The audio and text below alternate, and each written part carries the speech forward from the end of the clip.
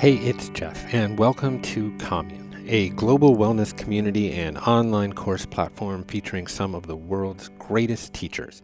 We are on a mission to inspire, heal, pass down wisdom, and bring the world closer together. This is the Commune podcast, where each week we explore the ideas and practices that help us live this healthy, connected, and purpose-filled life.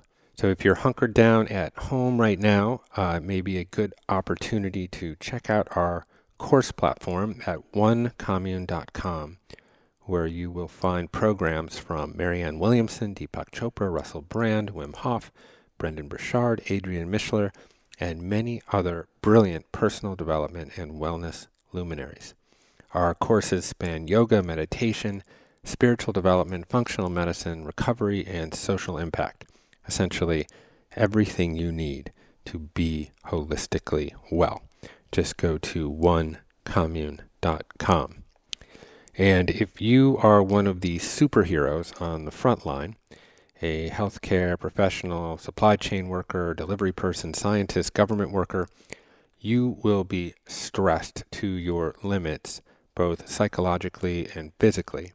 And even 30 seconds of deep breathing and grounding can help you stay centered and focused. We need you and we support you.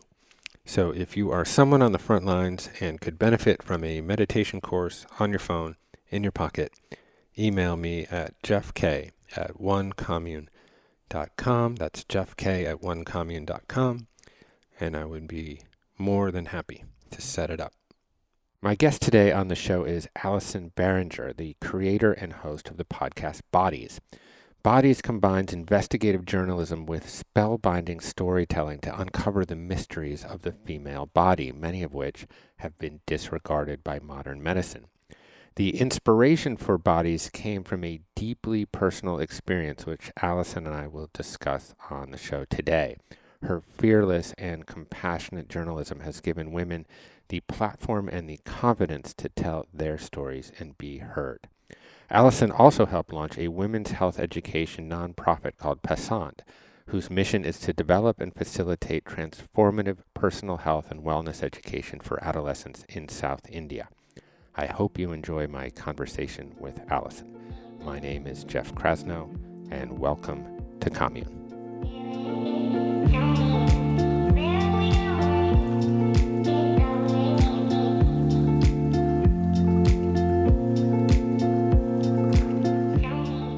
I guess I was in my mid-20s and I fell deeply in love for the first time and was with this guy and things were going great. I thought I was going to marry him. And then all of a sudden sex started to become painful. And I had never had any issues with that before. And at the time I was kind of like, oh, I don't know, like maybe it'll go away, whatever. And it wasn't going away and it was just getting worse and worse. And I remember I went to my gynecologist, and she was just kind of like, oh, lots of women have pain with sex, like use more lube. I'm like 25 at the time, like this should not be happening. But she was pretty dismissive, and, was like, what's wrong with me? Like was really embarrassed about talking about it. And, my boyfriend did know, but I don't think that I maybe communicated the full extent of it. And I don't think that he really like maybe responded in the best way or was as supportive. So, I was like, okay, I guess I'm just going to live with this. And then eventually through a friend, I ended up figuring out that the birth control pill that she had an issue with the birth control pill herself, and that she had also had painful sex and figured out that the cause was the birth control pill. So when she says this to me, I'm like, oh my gosh, like, could this be my problem? And it was crazy to me at the time because I didn't even think twice about the pill. Like half the time on intake forms, I wouldn't even include it. It was just like, oh, the pill, like everyone's on it. What could it do? It's harmless. But once that friend told me about that, I started researching more and more. And what I found was that there are a lot of side effects of hormonal birth control. And one of the understudied, under-researched ones is low libido, pain with sex, or just like general pain in the genital area. And so I ended up seeing a specialist and he diagnosed me with vulvodynia from hormonal birth control. I went off the pill. I did some pelvic floor physical therapy. because basically there had been a secondary symptom where like, because I was kind of tightening and bracing against the pain, that caused a muscular problem. And basically just to back up, like how the pill works is that it like changed it made my skin in the vulvar area like really thin. So that was really causing a lot of irritation and pain. So I went through this whole thing, and I was like, oh, I ended up breaking up with this boyfriend. I think I kind of realized like, yeah, this is not really working out. And I kind of like put it behind me, and I was like, I'm over with this part of my life. I'm so embarrassed by it. Like I'm finished with this relationship, done with painful sex, and just kind of went about my life. And in the meantime was getting into podcasting and worked on another podcast show. And then about a year later, I was, thinking like, you know what, I really want to like write about this story or make an episode about my own personal story, because what was happening is I kept talking to friends who like didn't know anything about the side effects of the pill or were having painful sex. And it was just so fascinating because every time I told my story, inevitably someone would be like, oh my gosh, I was on the pill and I got really depressed. I was almost I was suicidal, or I went on the pill and I had this side effect, or I also had painful sex and it was because of this other thing. So I was like, okay, I think this needs to go out there. But then the more I started talking about this idea of like, oh, I think I want to tell this story, the more I started having conversations with friends or like random people I would meet at parties about their own personal stories. And I mean, it was just all the same things. Like maybe it was fibroids or another condition, but there were so many plot points of like, this person wasn't believed. Once they figured out what was going on, they kind of realized the reason that they didn't know this information was because of sexist medicine or misogyny in the medical field, or because women's issues, if you look across history, have just been completely under-researched, underfunded. So that's the long story of how I came up with the concept of body. So the first episode is my own personal story, and then each subsequent episode is a different person's story. And, kind of the point is to really investigate the way that going through a medical mystery or medical problem impacts your relationships with yourself, with your family.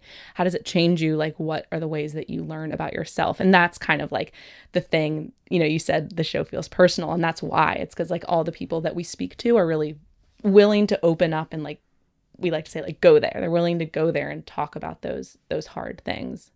Yeah. I mean, it's, you're incredibly vulnerable and honest, and in the show. And, I think just sharing your own story allows people to see their own story in yours. And it just sounds like from kind of the anecdotal, descriptions that you're giving me now, just breaking the dam around subjects that our society might consider as taboo just opens up this just kind of an epiphany for people to be able to share, because they don't have that outlet. And like, I mean, you even said, even with your own gynecologist, there was like sort of like a somewhat passive dismissal of the problem. And it is amazing how many people do want to share. And even just when I was playing your first episode, that, as you said, is autobiographical, in my own household, I have 3 daughters. My eldest is 15, and and she really wants to go on the pill. And this is a subject of a lot of internal family debate. And you know, as I'm sure you've discovered in your research, the pill is often actually not necessarily used primarily as contraception. In some cases, it's used as symptom management. And, you know, she's starting to become sexually active. God, she's going to kill me. But really, you know, for her, it's like, I don't want to have a heavy period. I have brain fog. I have anxiety. I have acne. I have all of these symptoms that will all be addressed through this pharmaceutical, essentially synthetic estrogen. And so we're having this debate internally, and we really wouldn't have had it, I don't think, if we hadn't listened to that episode, because we could have easily just swept it under the rug. I mean, we have a pretty open family and relationship, so I'm not saying that we wouldn't have had it at all, but I think the fact Right. that you are out there kind of breaking taboo subjects really helps families and women have these topics or discuss these topics. And one of the things I found really informative and fascinating about episode one is not only your compelling journey, but a lot of the interesting history around the pill itself. I wonder if you could talk about that, because there's a bunch of things that I had never heard of. Yeah, yeah. I mean, there's, maybe a 5 minute section of the pill there's a 5 minute section in the episode where we go into the history, and that, I mean, it could have been its whole own episode, but I mean, some of the things that really stuck out to me. So, um, the pill did not really go through adequate testing before it came to market. It was tested on a group of women in Puerto Rico without their consent, actually. And the doctor that was doing the on-site testing told the researchers back in the States, like, hey, we're having a lot of side effects. Like, there's mood, they're having mood issues, anxiety, like kind of listing through all these side effects of the pill. And the main researchers were like, well, did anyone get pregnant? And they were like, well, I mean, yeah, no, I mean, it worked in that respect. Like, no one got pregnant. Yeah. And basically they're like, all right, we got it. We figured it out. And so it goes to market, and this first original pill, and then maybe like 10 years later, there ended up being this big hearing in Washington, D.C. about all the side effects of the pill. There were women dying from pulmonary embolism, blood clot, stroke, like all these really horrible side effects were happening because in the original pill, the hormone dosages, I think, were it's like 15 times what a pill is today. And I think one of the big issues with the pill is that, that was happening in, I think, like 70s or 80s. And the pill really hasn't changed that much since then. Like, there has not been a lot of innovation around the pill.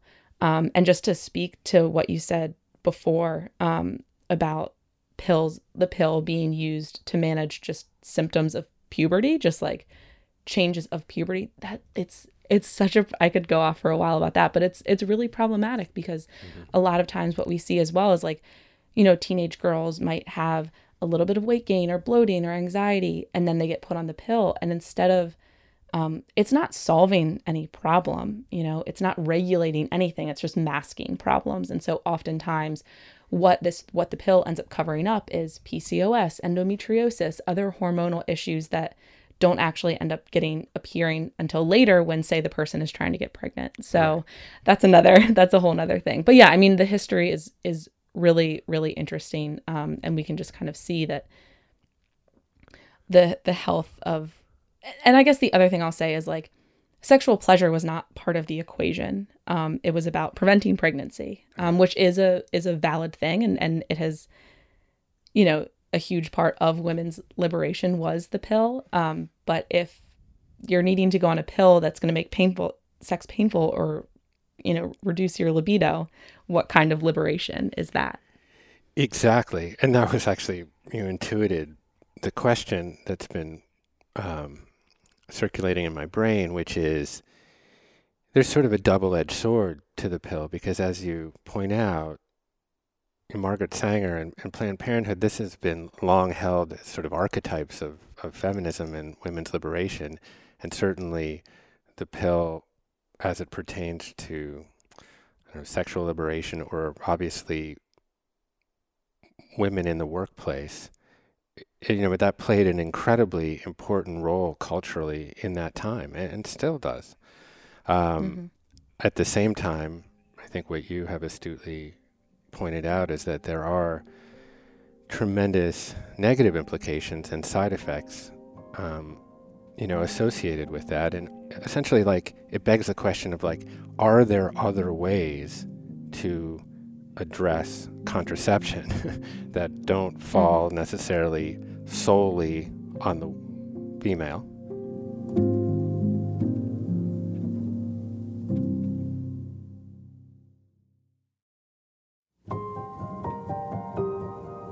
A lot of discomfort, pain, and disease for women seems to come from using external agents or invasive surgeries that are marketed to them under the banner of improving their lives.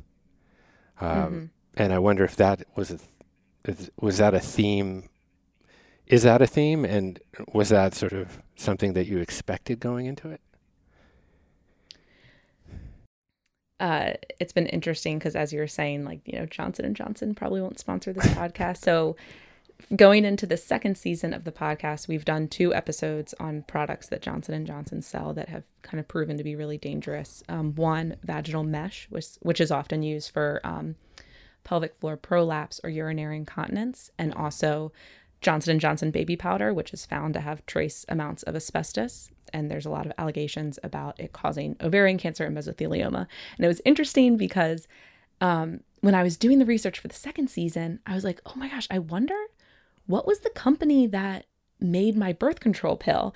Because it had been a while since I had done the reporting on that episode and I hadn't listened for a long time. And I went back, I was like, it's Johnson & Johnson who made the pill that I was on.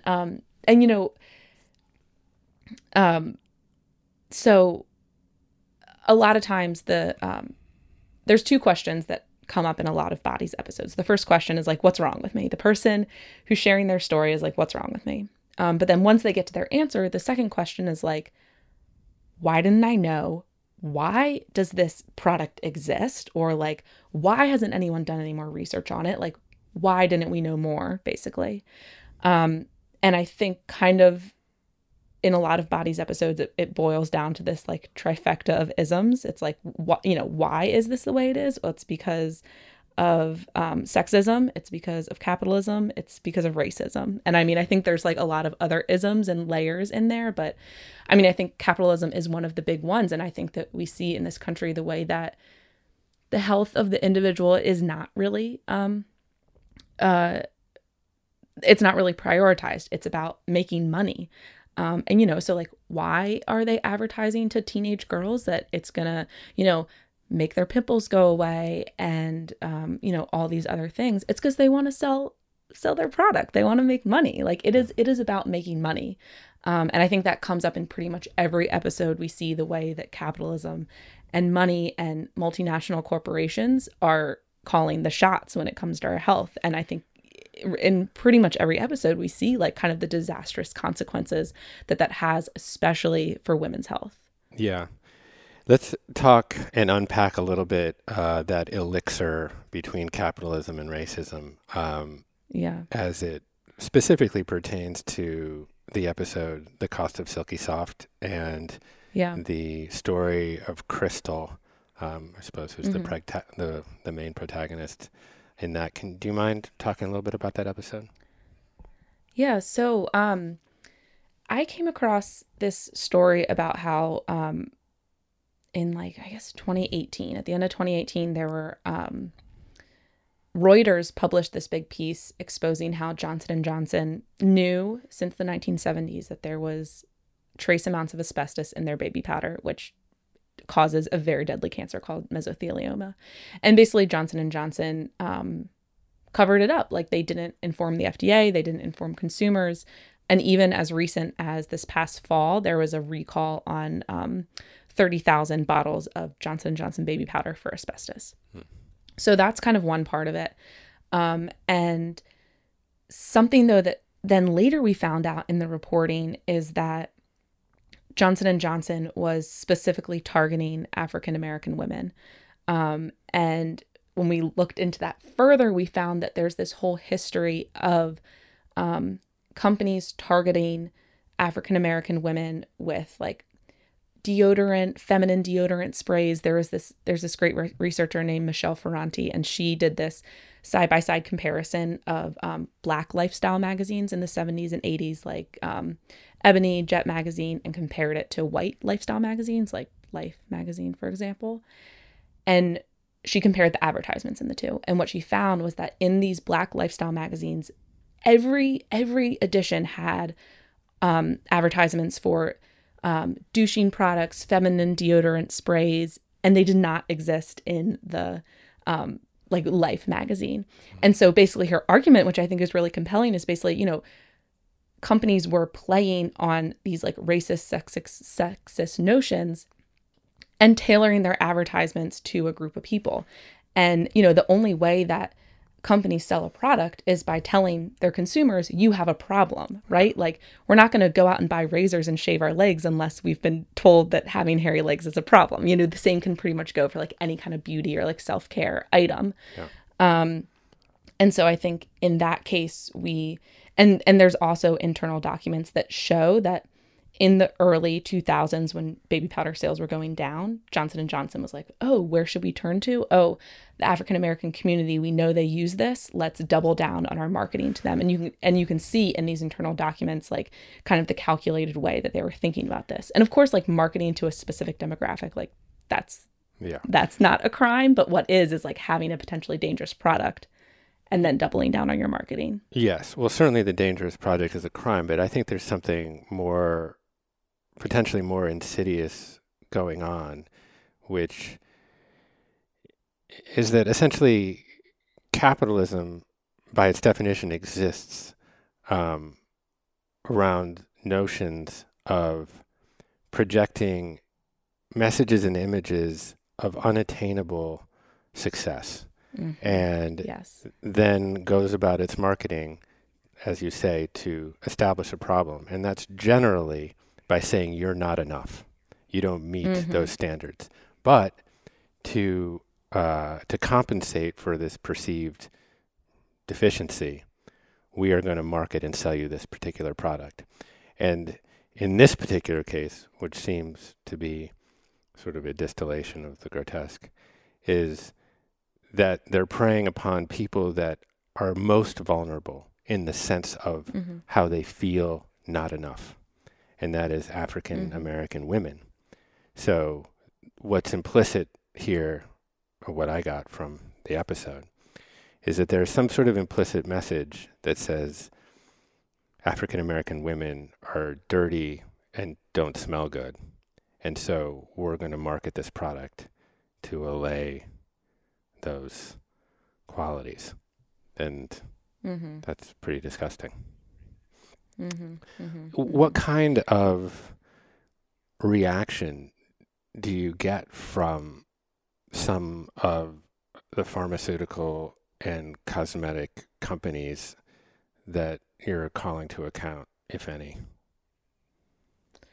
Yeah, I mean, in both the Johnson & Johnson baby powder episode and in the episode we did about transvaginal mesh, we reached out to Johnson & Johnson, and they give pretty like boilerplate responses of like, oh, we've tested the product, it's safe. And I mean, I think it's also, Johnson & Johnson is just one of the many cosmetics companies that use talcum powder, which is like the mineral that they're using that contains asbestos. And, Johnson & Johnson is just one of many pharmaceutical companies that is making this transvaginal mesh. And I mean, the response is typically the same. Like, they don't really engage more than to say like, our product is safe, and refute, some of our findings in our reporting.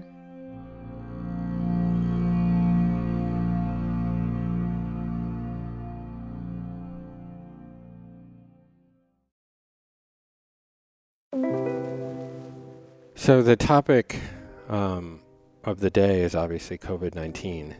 And I wonder what your thoughts are around COVID-19 and its relationship specifically to women, kind of both psychologically and physiologically. Yeah. So, as this was happening, myself and the Bodies team, we're trying to make sense of this. What does this mean for us? What does this mean for the world? What does this mean for our work? And something that kind of immediately came to mind, and something that we were seeing, was how this was, affecting pregnant people and new parents, people who are giving birth. And something that I've been very interested in us covering is postpartum mental health. So a lot of people are aware of postpartum depression, but there's actually like a whole category called postpartum mood and anxiety disorders. And so that encapsulates postpartum psychosis, postpartum anxiety. And in talking to doulas and doctors and people, a lot of our reporting showed that, one of the first lines of defense against these postpartum mood and anxiety disorders is ensuring you have a good, solid community network. Having a postpartum doula come to your house and help you with nursing, having a lactation specialist come if you're having breastfeeding issues, really having a community around you that's helping you, like all of those things. And so, my first thought was like, okay, all of this like first line of defense is being stripped away, right? Like people can't have their parents come into town, in New York City, for example, you're limited to one support person in the room. Most people will probably choose their partner. There's not space for a doula. And so, that's kind of what we've been doing a lot of thinking about. And actually our upcoming episode is about navigating birth and the postpartum period during this time of coronavirus. And, we spoke to a bunch of doulas and, the other thing came up, and I think we're seeing this across the board with the effects of coronavirus, but, the people who are most vulnerable in our society already. So, people who are low income, Black and Brown communities who are already negatively affected by the way that the healthcare system just like does not value their lives as much. Like we see this, in the data, those people are even more disproportionately affected. Like I'm sure you've also been seeing the news about how it's low income areas, it's Black and Brown communities that have higher death rates from coronavirus. And so similarly,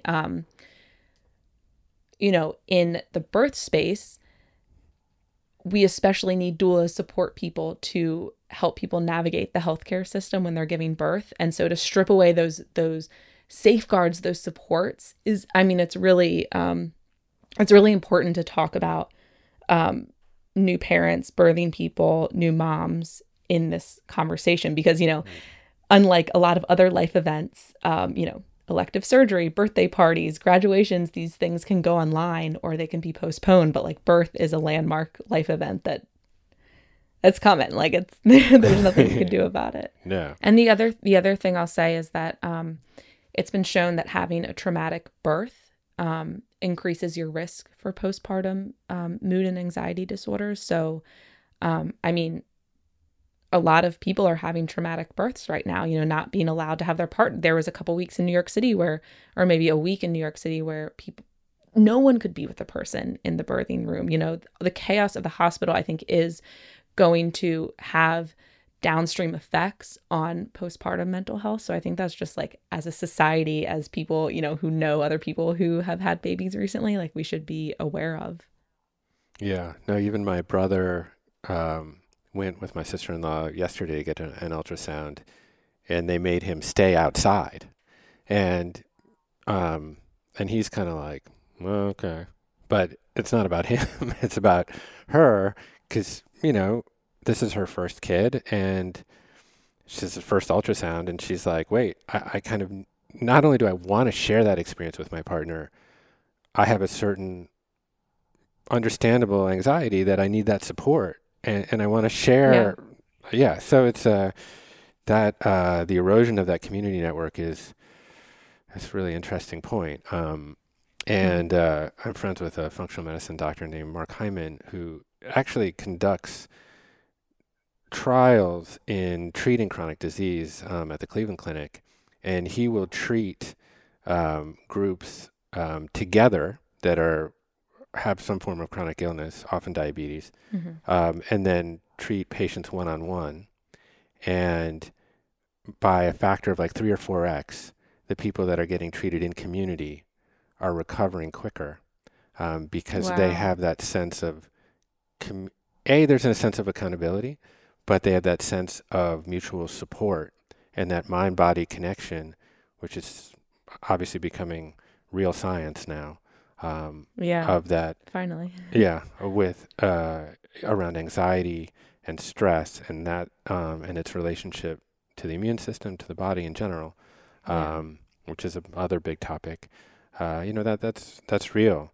So yeah, it's a crazy time. And your other point around how, a lot of people, there's a lot of memes out there around like COVID-19. It doesn't discriminate on the basis of, race or sexual orientation or, gender, whatever it is, it gets us all, but, and the virus itself might not discriminate, but what it is putting a microscope on is the fact that society does. And that, Yes, I also totally. seen some of the same statistics that I'm sure you're reading in the New York Times, what I read yesterday, which one was in Louisiana, for example, 33% of the population is African American, but 70% of the deaths, of the fatalities from COVID-19 are African American. And what that points to is the ground conditions, essentially, the underlying conditions in which people are living. So already with chronic disease, obesity, compromised immune systems. So while the virus itself might not be discriminating, it certainly is putting a microscope on a society that has a lot of inherent problems. Yeah, exactly. Yeah. What are you most excited about in your upcoming work? And are you thinking, and how, just from a sausage making perspective on the podcast, because Yeah. like how does that happen? How do you guys think about it and, vet ideas and actually make them happen? Yeah. So, I started this second season with a Google Doc of, about 20 different conditions that we were hoping to cover. And a lot of that's actually at this point sourced from our community. So we have this really amazing Facebook group that's kind of, related to the podcast. And so a lot of our ideas for this season were informed by people like emailing us and writing on the Facebook group. So once we have that list, we kind of narrowed it down and then set out and started reporting. And so, for example, the episode that I was talking about with transvaginal mesh. So that started as a bigger picture idea of medical devices. So there's this great film about medical devices. And so we were interested in a birth control device called Essure, which has injured and killed a bunch of women. We were interested in breast implants and also the transvaginal mesh. And so we kind of set out talking to as many people as we could, joining Facebook groups, doing Twitter call outs, talking with activists. So, we probably talked to 5 or 10 people, across those different things. And then we ended up realizing, okay, mesh is pretty underreported. There's a lot of interesting stuff about the FDA in here. Let's narrow in here. And then between myself and another reporter on my team, we what we call pre-interview. So we got on the phone with probably like at least 10 different women and spent, between 30 and 45 minutes hearing their story and taking a bunch of notes. And then what we do, we bring all those pre-interviews and conversations to an edit meeting. And, sometimes you have a conversation, and I mean, all of these conversations are really valuable because they help us understand, like, what is the common experience? What is the broader landscape? And then we come into these edit meetings and we're like, the thing that we're really looking for with the body story is not just a medical mystery. We're looking for a person who has changed and grown, and there's a parallel story of growth along with their medical mystery. So I don't want to give away too much of this episode if people listen, but basically we ended up connecting with this woman named Melinda who, alongside of this journey with mesh, had this really incredible story about, growing up in the Mormon church. She was basically pressured into giving up her daughter for adoption when she was 16 and a single mom. And so the through line of that story is about consent. And how she, thought she consented to this mesh surgery, but she really didn't consent because she didn't know all the information. So there are these kind of parallel narratives of consent and what it means to give true informed consent that we see with mesh, but also this personal journey. And there's evolution and there's change. And she basically has this really incredible epiphany through the end of the story.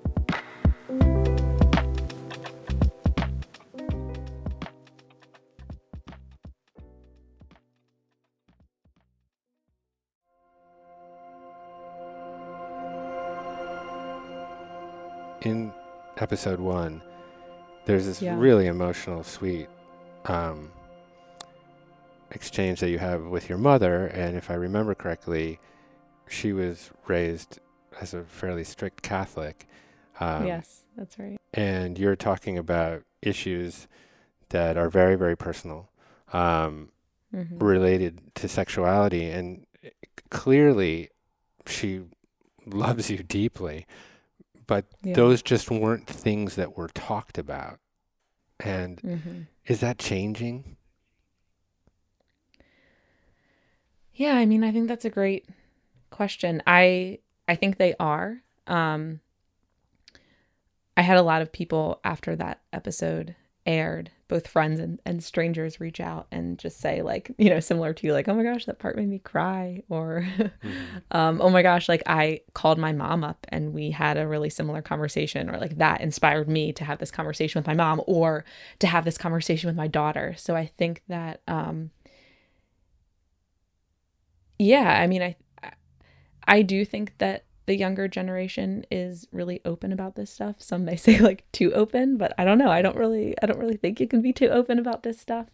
But yeah, I mean, and basically, like, one of the main things that my mom said to me, which, you know, you can hear at the end of the episode, is basically like, I tried, but like, I didn't know how to talk about sex. Like, no one really explained it to me. Like, I didn't know how to have that conversation with you. And I think that with a lot of things, especially navigating sexuality or talking about it, you might want to talk about it, but it's like so much easier said than done. Like, it's really hard to find the words if you've never had that kind of conversation modeled for you, or if your mom didn't tell you these things. Like, it's hard to conjure the words out of thin air. It's hard to conjure up these skills for talking about these complex, nuanced things. But I do think it's changing. And I think that, you know, we see that with the way that people are interacting with the show, and the way that, and the other thing I'll say is that I think that in a lot of our stories, one of the greatest triumphs of the person who's sharing their story is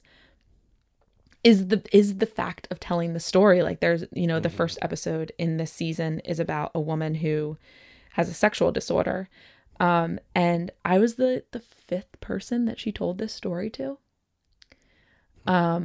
And so I think that there's still a lot of fear about telling things, but I think that's been, from the feedback that we've gotten, one of the most powerful things. Like, just hearing people again and again, like, sharing these really tough things. Yeah.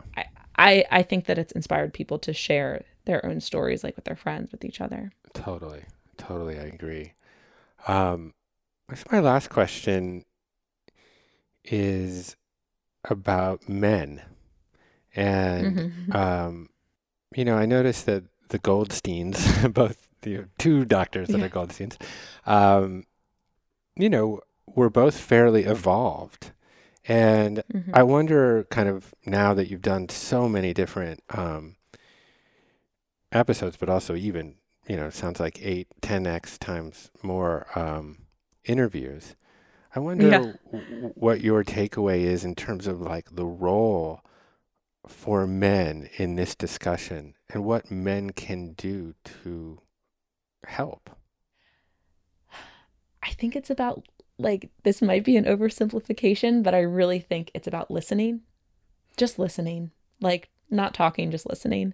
And it's been pretty interesting because there's been, I would say maybe like 5-6% of the people that are in the Bodies Facebook group are men, and I get to see, because I approve everyone individually. And a lot of them are like, you know, my wife sent this to me. I just want to, like, learn and listen. So I think just, like, kind of, you know, and it's a podcast, so, you know, you can listen. I think, like, you know, you can just listen both to the podcast, to anything, to read. That's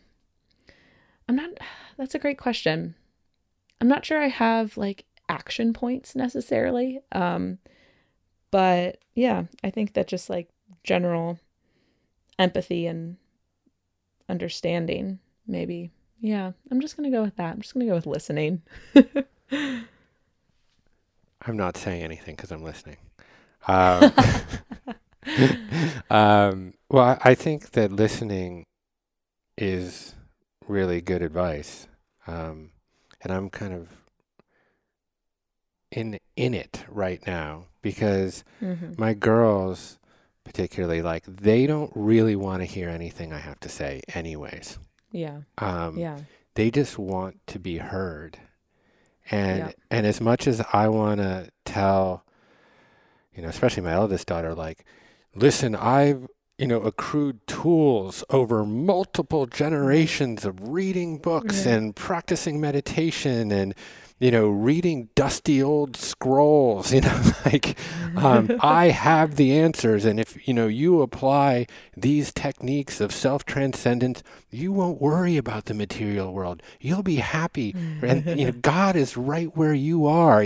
I'm so tempted to go into my litany of aphorisms about how the world is, and I think, really, I just need to shut up and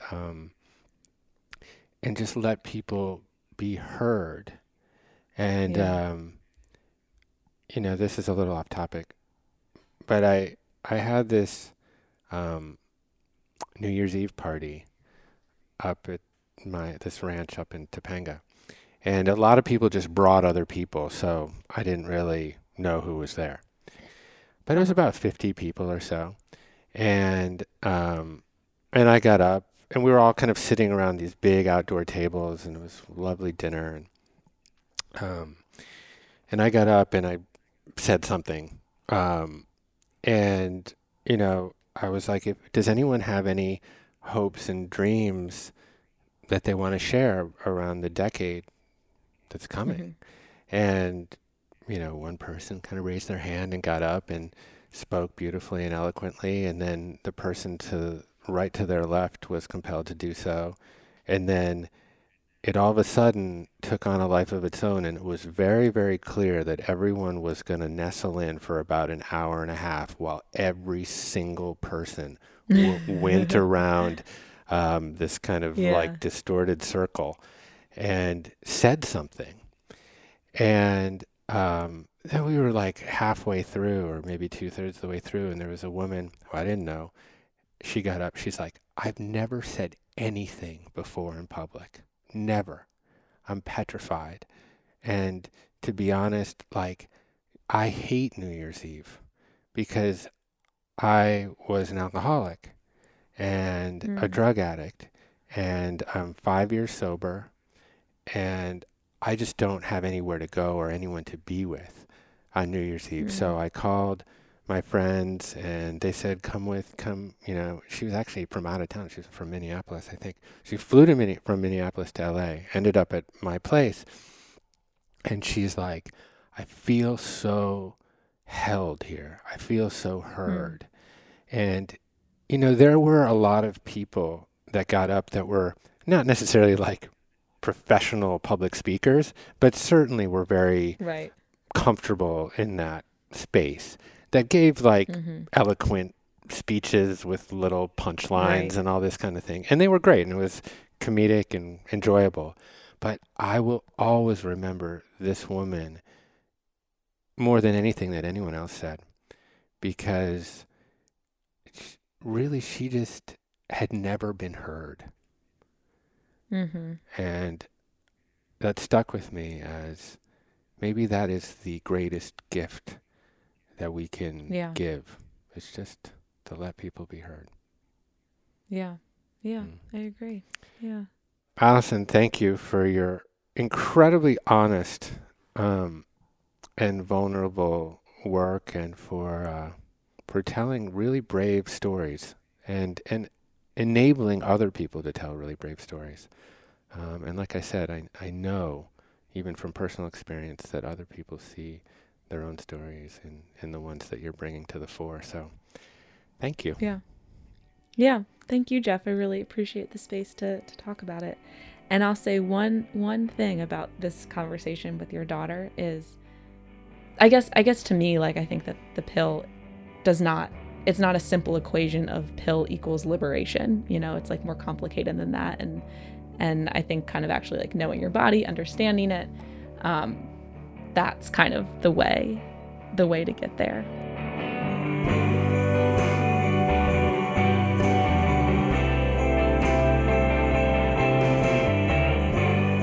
Thank you for listening to today's show. If you would like to learn more about Allison and the Bodies podcast, go to AllisonBeringer.com.